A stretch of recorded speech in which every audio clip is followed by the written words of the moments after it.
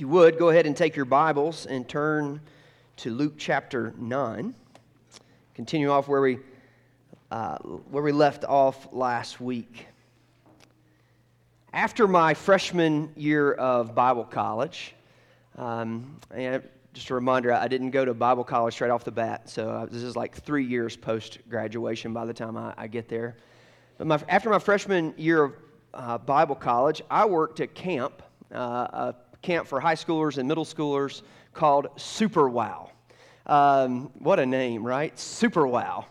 And it was run by the Georgia Baptist Mission Board. I was a Georgia boy. I had grown up going to kind of things they did throughout the year. I'd never been to their actual summer camp. And so I spent a summer essentially on an island, Jekyll Island, Georgia.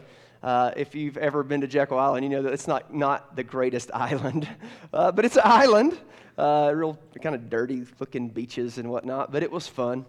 And there was a small staff. Our camp staff was a small staff, and my job was to teach 9th and 10th graders, and then I also basically kind of did management of the worship service. And so sometimes that meant running camera, sometimes it meant like making sure the band was going on and off and the speaker was going up when they needed to be. And these were big camps. These were typically 3,000 students a week. And so if you think about that and you break down the age groups, and I taught Bible to 9th and 10th graders, I had often like a large number of students that I was teaching, sometimes up to 500 students. And we had these really big name speakers come in and these big name bands come in and they would play. And it was like, in some ways, being a camp staffer. It's like you had these celebrities, these people who came in to preach and teach, but then you're like this little micro celebrity. You were the accessible camp staffer, and the students loved you. The students just thought like, man, they're awesome. When I became a student pastor, I took my kids to this summer camp where they worked the camp counselors like dogs. Like you just feel sorry for them. Not the case for this camp, you know. And so that summer, coming out of my freshman year of college, I already thought, at that point, I thought I knew everything. I thought my walk was like super close with Jesus, and like, man, the Lord just got his hand on me. I'm like the anointed one. All these kids want to hear what I have to say. And it was stupid. They would say, hey, will you come to our house tonight after worship and hang out? And we would go hang out. And then guess what would happen? They would say, hey, we'd like to book you for our D-Now next year. Would you like to come? And so I'm thinking, man, I'm going to be this awesome speaker one day. And you see these guys up on stage and you see them preaching and you begin to think, that's what I want to do. I want to be on stage. I got back to college after the summer, and for reasons out of my control, I needed to switch churches. I was going to this little church called Bullet Lick Baptist Church. And I was going to switch churches, and I was getting asked to come to like, here, interview for this internship, interview for this.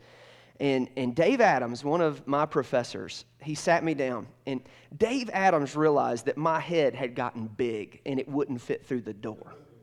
And so he calls me into his office and he says, hey, what's your plan? What are you thinking about doing? I'm like, Dave, I'm getting asked to go speak at these places. I'm thinking about like trying to be a speaker.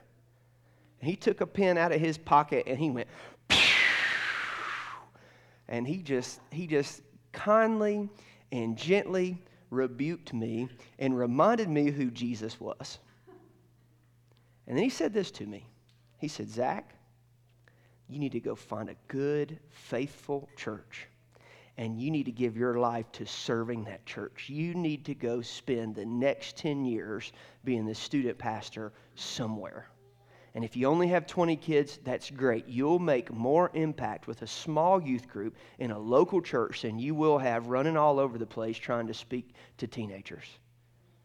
And so I left Bullet Lick Baptist Church, and I went to Buck Run Baptist Church. And I plugged in my life there, and the Lord humbled me. And in that season of plugging in at the local church and serving Him and serving Jesus, and often doing things where there was nobody saying, hey, come speak. Nobody going, look how great you are. It was the little old ladies who were like, Oh, you're sweet. Now, will you go get to bring the groceries in for Wednesday night dinner? You know, it was like, it was humbling, and it was good. And here's what I learned. And I knew this in my heart. I knew this in my head, rather. I just had something else going on in my heart. God is the only one who deserves all the glory, honor, and praise. He's the only one. It is not for man to get God's glory, God's honor, and God's praise. It is God's and God's alone. And our text this morning shows us that. It clarifies that. It shows us that here's the big truth, that God deserves all the glory, all the honor, and all the praise. So we're going to start in chapter 9, verse 37, right where we left off last week. We just finished the Transfiguration passage. We're going to revisit that a little bit today. And here's the continuation of the story. On the next day, when they had gone down from the mountain, a great crowd met him. And behold, a man from the crowd cried out, "Teacher, I beg you to look at my son, for he is my only child." And behold, a spirit seizes him, and he suddenly cries out. It convulses him so that he foams at the mouth, and he shatters him and will hardly leave him. And I begged your disciples to cast it out, but they could not. Jesus answered, "O faithless and twisted generation, how long am I to be with you and bear with you? Bring your son here." While he was coming, the demon threw him to the ground and convulsed him. But Jesus rebuked the unclean spirit, and he healed the boy and gave him back to his father. All were astonished at the majesty of God. But while they were marveling at everything he was doing, Jesus said to his disciples, "Let these words sink into your ears. The Son of Man is about to be delivered into the hands of men." But they did not understand this saying, and it was concealed from them so that they might not perceive it. And they were afraid to ask him about this saying. An argument arose among them as to which of them was the greatest. But Jesus, knowing the reasoning of their hearts, took a child and put him by his side and said to them, "Whoever receives this child in my name receives me. And whoever receives me receives him who sent me.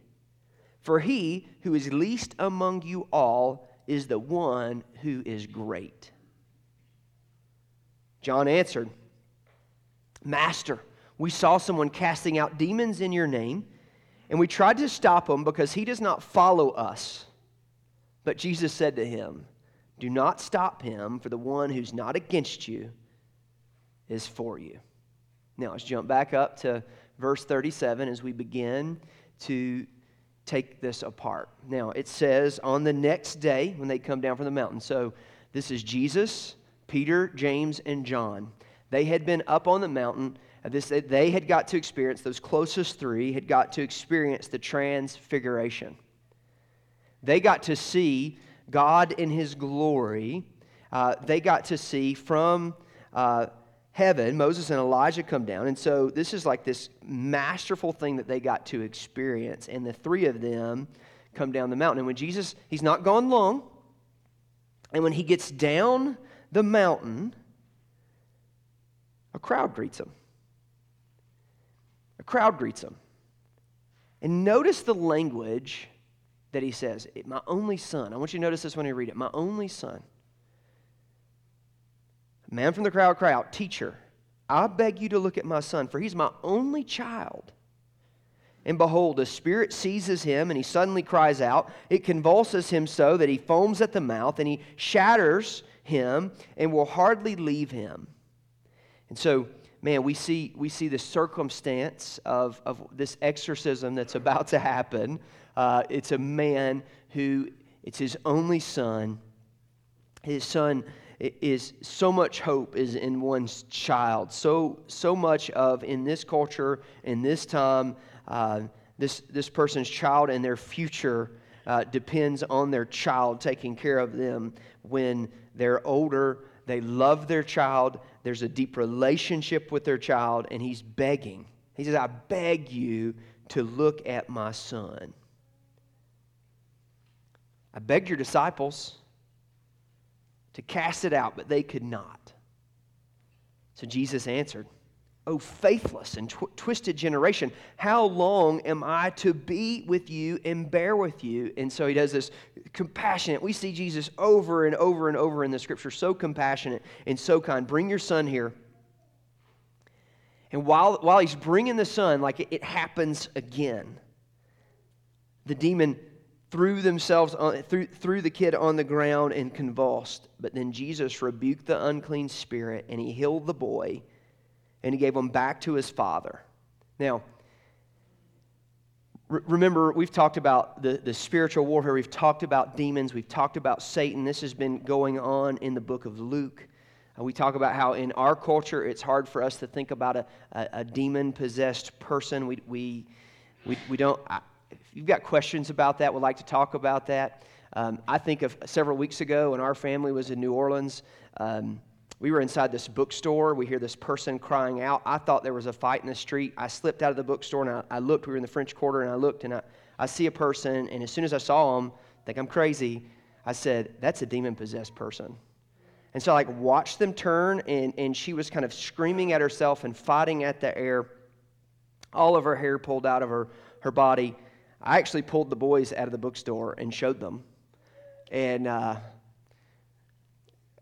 thought better than to try to cast it out. And so I've got a video on my phone if anybody wants to see it.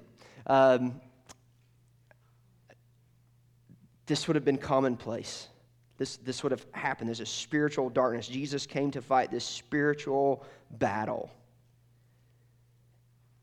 And so he rebukes it. And it leaves. And listen to verse 43. And all were astonished at the majesty of God. Here's my first big idea, is that when we truly understand who Jesus is, we marvel at his glory. When we see who he is, when we see Jesus in all of his majesty, we're astonished at his glory. Peter, James, and John just got to experience in a major way. I'm going to back up in the text just a little bit to Luke chapter 9, verse 28. This is when they go up for the transfiguration. Now, about 8 days after these sayings, he took with him Peter and John and James, and he went up on the mountain to pray. And as he was praying, the appearance of his face was altered, and his clothing became dazzling white. This is what we see in the Old Testament. We see the Old Testament when God revealed himself. We see this is God's Shekinah glory. This is what's referred to multiple times in the Old Testament. This is him revealing of his glory. And behold, two men were talking with him, Moses and Elijah, who appeared in glory. So you see the word there again, and spoke of his departure, which he was about to accomplish at Jerusalem. So they knew what was happening. They knew God's plan, God's redemptive plan for history. They had, at this point, their role had been played in it, and God was revealing what it is that he was doing. Peter and those who were with him were heavy with sleep, but when they became fully awake, what did they see? They saw his glory and the two men who stood with him. So when they were up on the mountain, Christ's majesty on high at the transfiguration, Peter, James, and John saw his glory. But now look, this is right after this, Luke, in giving us these scriptures, he's showing us it wasn't just for Peter, James, and John, but that everybody that encountered Jesus got to see his glory. This is his Christ's majesty below, his glory below. They come in. And they see it, and they marvel at it. They see that he's cast out this demon, and others can't do it. And so here they get to experience the very things that Jesus said when he quoted Isaiah and said, hey, I'm coming to do these things. He comes, and he does them, and they see, and they reflect on his beauty. But what else happens? They see Christ's glory. They revel in who Christ is. They see his majesty. They see his power. They recognize this is God's Son. But don't you think in this moment that man had to also understand his disciples aren't like him? His disciples, they don't warrant the same amount of glory, the same amount of majesty, because we begged of them. While he was gone, we found the disciples and we begged of them. And we asked them to cast out the demon, and they could not do it. But Jesus could. Now, if we back up just a little bit, we see that Jesus had commissioned his disciples, and he sent them out to do a number of things in the proclamation of the kingdom of God. But one of them was to cast out demons, and they did it, and they were successful. But all of a sudden, they couldn't do it. Why? Notice the words. Jesus answered, "O faithless and twisted generation." Every commentary that I read pointed out that this word twisted is the same word that we would use as perverted. They perverted God's, the faith. They perverted the faith. They twisted it. What did they pervert? Well, they perverted Jesus. It would be Jesus and the power of Jesus. And they took it from faith in Jesus, faith in Christ, and made it faith in themselves and their own ability. Where you're going to see that pride had begun to creep into their hearts, and their pride was on their own ability and who they were and how important they were in this movement, and not who Jesus was. By the way, Mark chapter 9, Mark gives a longer account of this. He tells some different details. And he says, Jesus says to his disciples in that one, hey, this kind's cast out by prayer. And that's like a shot in a way to go, no, you've got to pray. It's the Lord who does this. You don't have power. You better pray that God can do it. Man, I think so often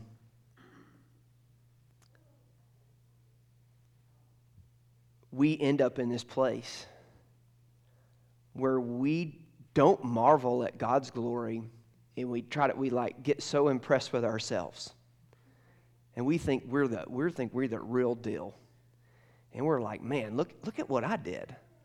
You know, it's like when you're teaching a kid to ride a bike, and he's riding with training wheels, and he rides, and they're so proud of themselves. But what do you really know? It was the training wheels that held them up. It was the training wheels that kept them from falling.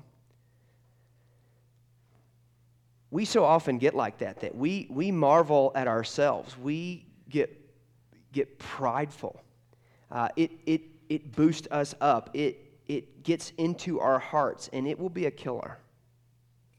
You know, I often say this statement at our church, and it's this: if not in the power of the Holy Spirit, then in the power of who? That's a question that if you've been around for a while, you've heard me ask that question over and over and over. If not in the power of the Holy Spirit, then in the power of who? Well, the answer to that is if you're not doing something as a Christian in the power of the Holy Spirit, that means you're doing it in the power of yourself. Which means that you're trusting in yourself and your own ability more than you're trusting in God's ability to go before you, to fight for you, to move in you, and work in you. And so they've twisted this. They've perverted this. Who was their faith in? It wasn't in Jesus. It wasn't in God. They were trusting in their own power. So here's the point. Truly understand who Jesus is. You marvel at his glory. You see him and who he is, and your faith is in him. Have faith in Jesus. Have faith that the Holy Spirit is who God says he is, and he works how he says he does. In Mark 9, I find these words as I read the different accounts in the Gospels. In Mark 9, as Jesus is approaching, the man approaches Jesus about his son, and he's saying, hey, he's begging, hey, save my son. And he says, if you can. Jesus' replies, all things are possible for one who believes.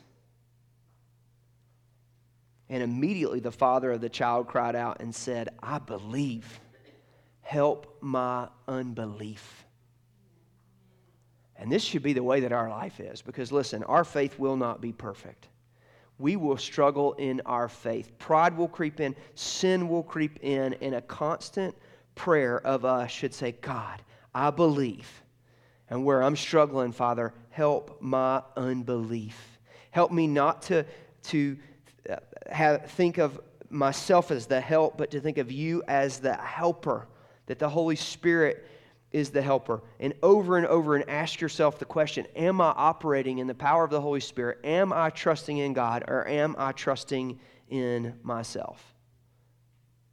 Continue in the text. But while they were all marveling at everything he was doing, Jesus said to his disciples, now, you've got to catch this, because they're all marveling. They're going, ooh, look at God's glory. Jesus is so awesome. And Jesus is realizing what they're doing is, they don't even know. They've got it wrong in their minds of how all this is going to turn out. And he pulls his disciples aside. Remember, I told you last week, so much of what we're seeing in Luke now is going from Jesus' kind of public ministry to his ministry to his disciples. We've got to key in now on what Jesus is teaching his disciples. And he said, let these words sink into your ears. Let this sink in. I'm going to tell you this. This is being revealed to you over time. Let this sink in. Begin to grasp it. The Son of Man is about to be delivered into the hands of men.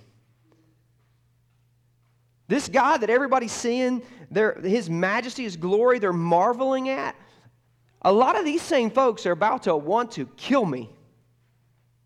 These people are fickle, right? I came with a point. I'm appointed to die. I'm about to be delivered. But it says that they did not understand this saying, and it was concealed from them so that they might not perceive it. And they were afraid to ask him about the saying. And so you're going to see this over and over and over. It's this revelation that God is doing through Jesus to the disciples to show him his plan. So that in the end, they're going to go, it all makes so much sense. Here's the next thing that I want you to see. This is the big idea. Is that Jesus came not to be served, but to serve and give his life as a ransom for many. And so, as they're all marveling at Jesus, as they're all looking and going, wow, this guy is awesome. Let's elevate him. Jesus says to them, no, guys, I'm about to be delivered. That's what's happening here. I'm on my journey to the cross. I'm on my journey to Jerusalem. Moses and Elijah in the Transfiguration, you see that they know it. They know that, hey, he is taking a turn here in his ministry, and he is headed towards Jerusalem. He's headed towards the end. He's headed to where he will be crucified.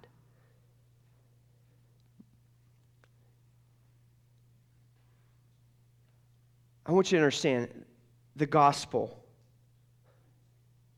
is the greatest act of service ever done. Jesus says, I didn't come to be served, but to serve. And he defines what that means as he said serve, and to give my life for a ransom for many. He's saying my greatest act of service is that you have a sin debt. The wages of sin is death. We as people are fallen, broken people. We are sinners by nature. Our nature is to do for ourselves. And in the doing for ourselves, it sins against everybody else. And so, in our hearts, we don't lean towards service. We lean towards being served. We don't lean towards saving other people. We lean towards saving ourselves. And this is the opposite. This is not what Jesus did. He came to serve and give his life for ransom for many. And the ultimate way that he did that, like we see his acts of service. We see the things that he did. But ultimately, the ultimate acts of service is what he did on the cross. That he went to the cross, accused by the Roman government, accused by the Jewish people. He went to the cross to die. And in his death, be the sacrifice, the propitiation for our sins, that he would take on our sin and our shame, and he would take the punishment for us. That's the good news of the gospel. That's the ultimate act of service. That, hey, you deserve this. I'm taking this punishment for you. Therefore, you now can be in right relationship and standing with God. This is the gospel. This is what Jesus did, and it's the act of service. This is who he is. This is the mission that he's on.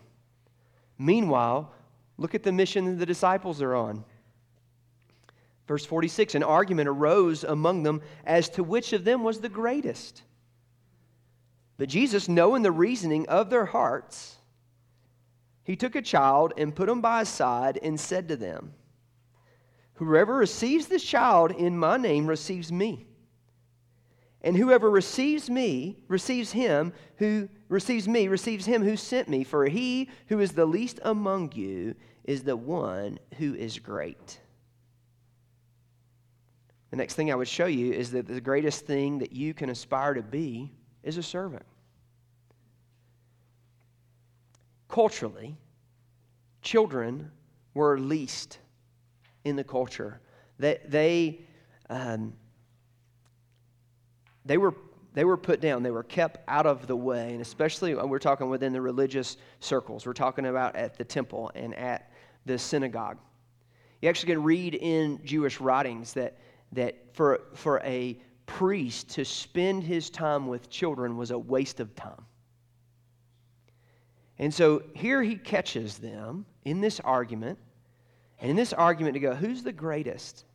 Now, obviously, the fact that Peter, James, and John got to go up and to see the transfiguration happen, and then these others' disciples struck out on casting the demon, right? It caused some tension, right? You've got these three, and so, man, there's an argument among the three. We even see it in their writings in Scripture, like even on the race to the tomb where John's like, smoked them, right?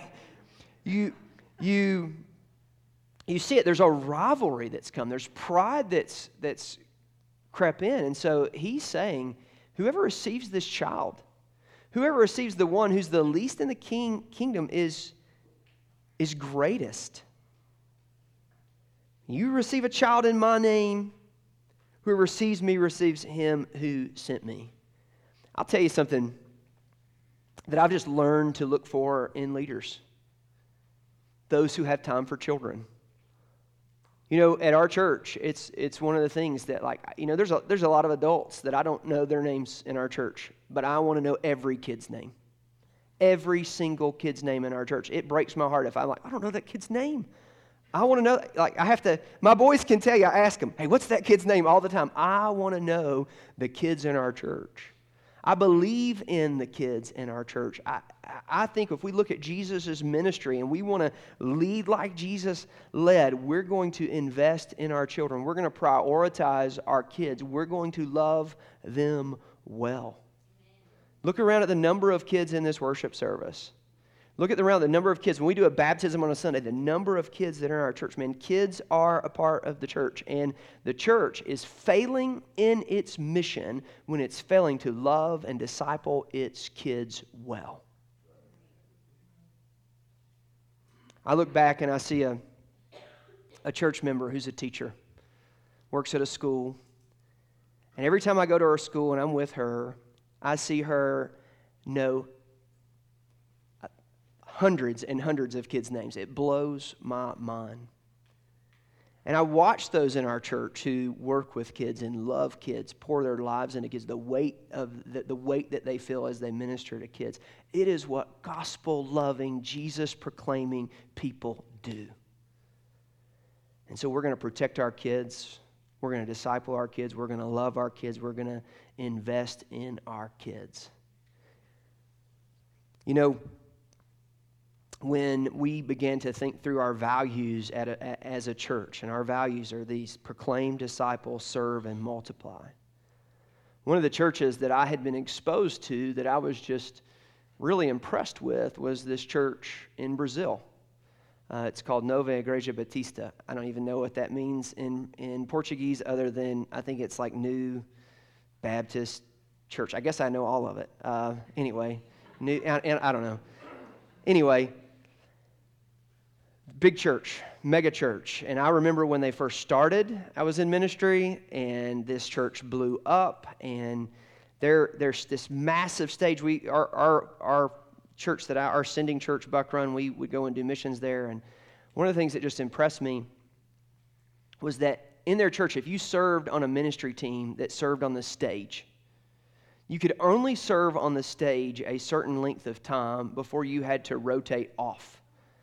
And when you rotated off, you rotated onto the janitorial team.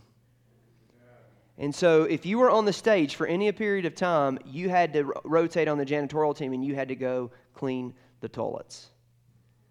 When we first started our church, we had some folks who wanted to be on the worship team.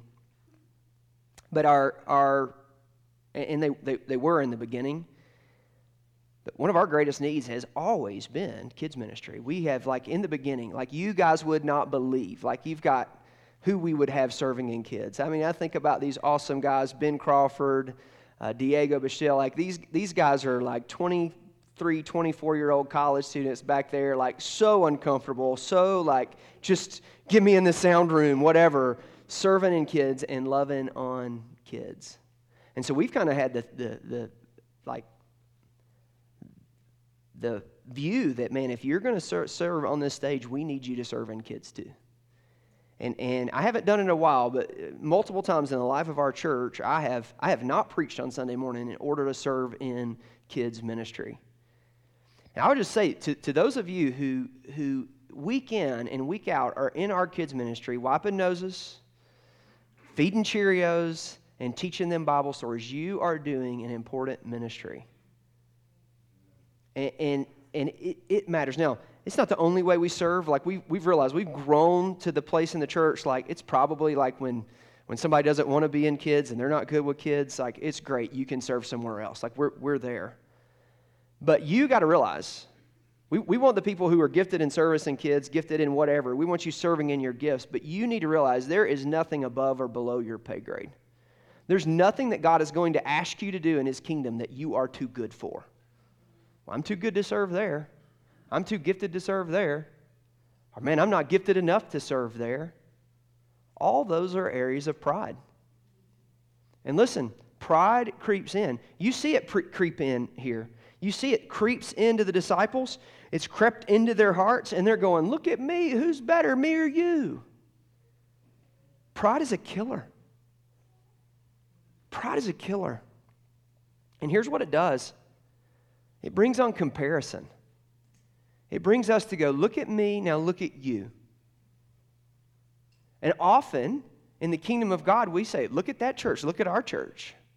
We'll celebrate what our church is doing, but not celebrate what God's doing at that church. Or we'll celebrate what's happening here for these people. I don't like those people, in comparison. And then what happens from comparison, it goes to condemnation. And so you look and when you compare, then you condemn and you go, oh, they're not as good as me. Or also pride, the reverse of that happens, and you compare and go, I could never be that. And you begin to think too low of yourself. Pride happens in both forms. You think too highly of yourself, or you think too lowly of yourself. And the reality is you're taking your mind off of Jesus. That's the reality. And so comparison leads to condemnation. Condemnation is criticism, that you begin critical about everything. Often when somebody comes to our church from another church, and it feels like, oh, we're just going to swap sheep, and somebody comes and they begin to complain about their church, and I'm like, man, you're talking about a friend. And I'd go to his church all day long. And I realized, like, he's not a perfect pastor, but guess what? I'm not a perfect pastor. And I realized that's not a perfect church, but this isn't a perfect church. And so if you're going to be critical about everything that they're doing over there, it's a ticking time bomb until you're critical about everything over here. Both churches have, guess what? Sinners in them, right? And so here's what I would tell you. Hey, land in a church. Stop thinking too highly of yourself. Think about Jesus and plug in and serve. Plug in and aspire to be a servant. And I'll tell you, it's the people who are serving who are typically the most grateful. It's the people who are serving who typically have the least amount of complaints. It's the people who are serving that typically have joyful spirits and see Jesus for who they are. But in our consumeristic culture, us going to church and like thinking, hey, it's a dog and pony show. It's pomp and circumstance. Like, no, we need to rid that out of the American church. And we need to show up and go, no, we are gospel people. Who we are sinners who've been saved by God's grace. Therefore, let us be gracious people. And so we're going to glorify God by proclaiming Jesus Christ. We're going to take His call to make disciples serious. We're going to take the call to be servants serious. And then we're going to multiply to the nations. You know, the next thing that pride does is it brings in a level of competition.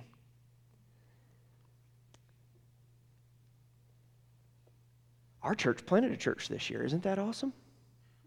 I went to a church for several years and they never planted a church. Our church is better than their church.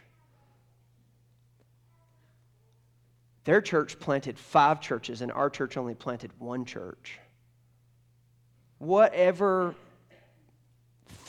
metric we're measuring, like, look, listen, if it is happening for the kingdom of God, it is for the glory of God. And we ought to rejoice in the glory of God. We ought to rejoice when God's kingdom is expanding and God's kingdom is moving. And so we've got to kill pride. And how do we kill pride? Well, He just told us. Just back up a little bit. If anyone would come after me, let him deny himself and take up his cross daily and follow me. For whoever would save his life will lose it, but whoever loses his life for my sake will save it. For what does it profit a man if he gains the whole world and loses or forfeits himself? For whoever is ashamed of me and of my words, of him will the Son of Man be ashamed when He comes in His glory and in the glory of the Father and of the holy angels. But I tell you truly, there are some standing here who will not taste death until they see the kingdom of God. And so you deny yourself and you take up your cross and you follow Him. It is the act of dying to oneself daily that kills pride. Verse 49, John answered, Master, we saw someone else casting out demons in your name, and we tried to stop him because he does not follow with us. It is competition. But Jesus said to him, do not stop him, for the one who's not against you is for you. Here's the next big idea, is that we glorify God by proclaiming Jesus Christ. That is our mission statement as a church. We glorify God by proclaiming Jesus Christ. And there was another person who was proclaiming God, was casting out demons in Jesus' name. They were proclaiming who Jesus was. They were glorifying God by doing it. And His disciples wanted a competition to go, hey, but they're not doing it the way we do it. It doesn't look like we do it. It doesn't have the same rhythms and beats, and they don't have lights or smoke or whatever or they do have lights or smoke, like whatever the thing is, whatever the little thing we want to nitpick is. When in reality, like, no, they're preaching the gospel. Now, there's obviously very strong warnings in Scripture about those who don't preach the gospel. There's strong warnings for the church to defend the faith once for all delivered to the saints. We see in places where there are strong teachings about those who teach that false doctrine. But we're talking about the good churches. We're talking about the churches that are proclaiming the gospel. Here's just where we got to get. That there is no rivalry in the kingdom of God. That it has to be about Jesus. And we've got to be willing to lock arms. Listen, we need to be praying for our neighborhoods, our communities. And when a church pops up over here, over there, and we see good gospel work being done, we need to pull for the kingdom of God to expand. We need to be glad for the guys who do it. I'll tell you, I get text every Sunday morning. Pastor of Christ Church in Windsor Community Church, a guy down in Frederick, sometimes guys in Loveland, sometimes guys up north, text and say, hey, praying for you this morning, pulling for you, praying for Overland. There's a beauty that happens when the church is seeking for the kingdom of God, not their own brand expansion, but the expansion of the kingdom of God. And that is who we need to be. I think there's an effect here that applies to us multiplying and planting other places. It's not about growing this little congregation and adding on to this building and seeing how many people we can collect here and seeing how great we can make our worship services and how great we can make our kids' ministry, but it is about the proclamation of the gospel to the neighborhoods around us. And the more churches we have doing it, the more people we have doing it, the more Christians, the more disciples we've made, the more Christians who are proclaiming the gospel, the more God's kingdom will be made and the more He will make things new. So we glorify God by proclaiming Jesus Christ. So today, I want us to be a church that doesn't marvel at man, but marvels at who God is, and that we would be a church that would embrace the truth that it is God that deserves all the glory, God, all the honor, and all the praise. So, Father, we come to you today, Lord, thankful for your word. And, Lord, whatever pride we have, whatever religious, zealous pride we have, Lord, would you strike it from us? Would we not be a people who seek to do things in the power of ourselves, but Father, that we would yield, we would die to ourselves, and we would trust in the power of the Holy Spirit to move and to work. Lord, we would be a church that proclaims, it's unashamed of the good news of the gospel and proclaims the good news of the gospel. And Lord, as people hear it, would your majesty then be revealed to them?